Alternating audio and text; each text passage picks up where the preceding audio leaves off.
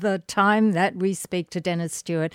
Nice brief, Health Naturally today. And Dennis, today you've got a great topic for us, something that is really pertinent for the moment.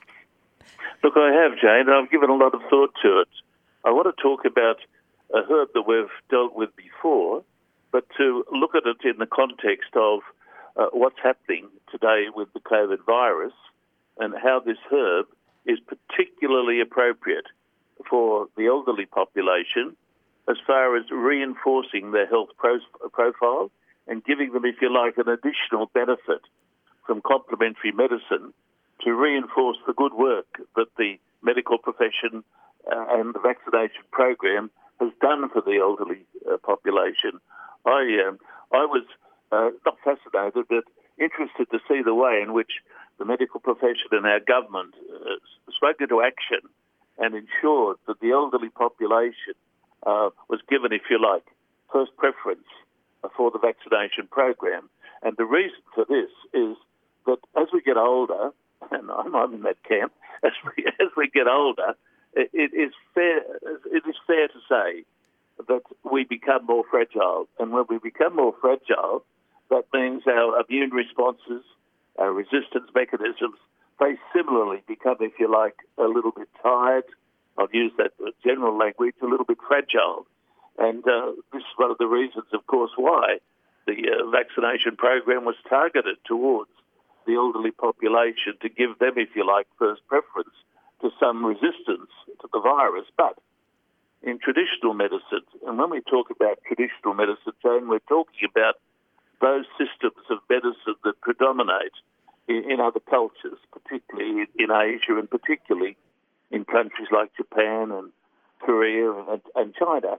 And in traditional cultures, there's always been a role for herbal medicine, particularly in reinforcing the person's health and giving them, if you like, an improved level of vitality and resistance to some of the great challenges that assault the ageing population. And ginseng necessarily fits into that category. So ginseng is the one that's going to help us through. It is the one. And look, I know we've dealt with this before, but I have given a lot of thought to the role of complementary medicine in this time of crisis and how it might be able to help people in an additional way, not as an alternative way, far from it, but as an additional way of giving them that resistance, that capacity to fight not only this infection, but all infections, and particularly with reference to the elderly population. And just before I came on air,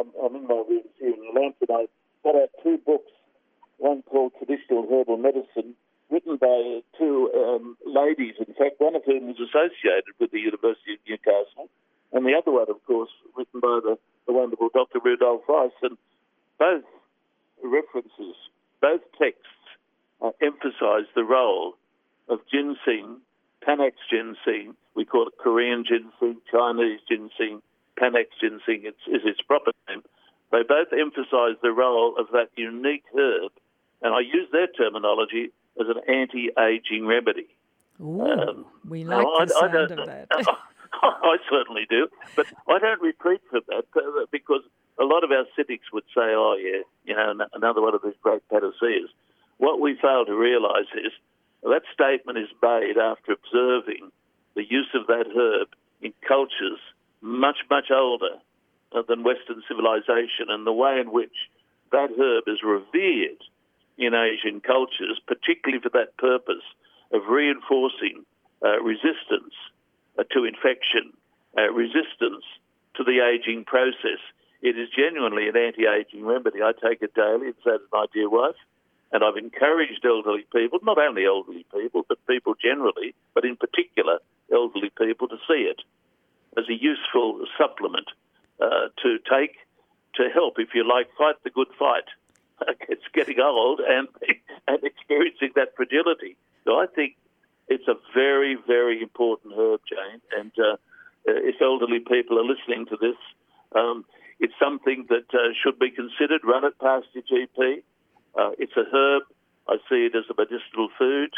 And if you're into the computer, so to speak, Google up and see the incredible amount of documentation associated with this remarkable remedy. So I thought we'd mention Panax ginseng, Korean ginseng, and I will mention it very quickly because time's just about gone in my little session this morning. But I will remember, Jane, and I've been given this example on this program over the years of meeting a Chinese gentleman at the end of a day's lecturing, sitting down to have dinner with him in Perth. And we had a few drinks, probably myself more than what he had, but he was an elderly gentleman with perfect skin, a full head of black hair, who the following day, on the Sunday morning, was to fly to Malaysia to be the personal guest of Dr. Mahathir.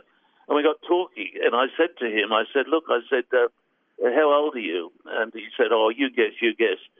I looked at the gentleman, I thought he'd probably in his early to mid-70s. No, he was 86 years of age. And I said to him, quite startlingly, what's the secret? And I know I've said this before, but I repeat it in my lectures and on programs to emphasise the role of ginseng. He said, I scour the world to collect the best ginseng.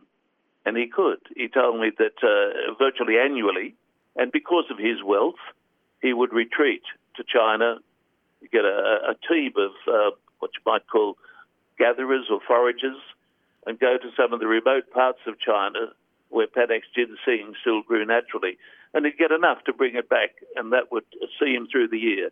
That he put down to his profound health, Panax ginseng. Oh, that's a fantastic story, Dennis. Thank you for sharing us, and it does have lots of good things that we can follow too.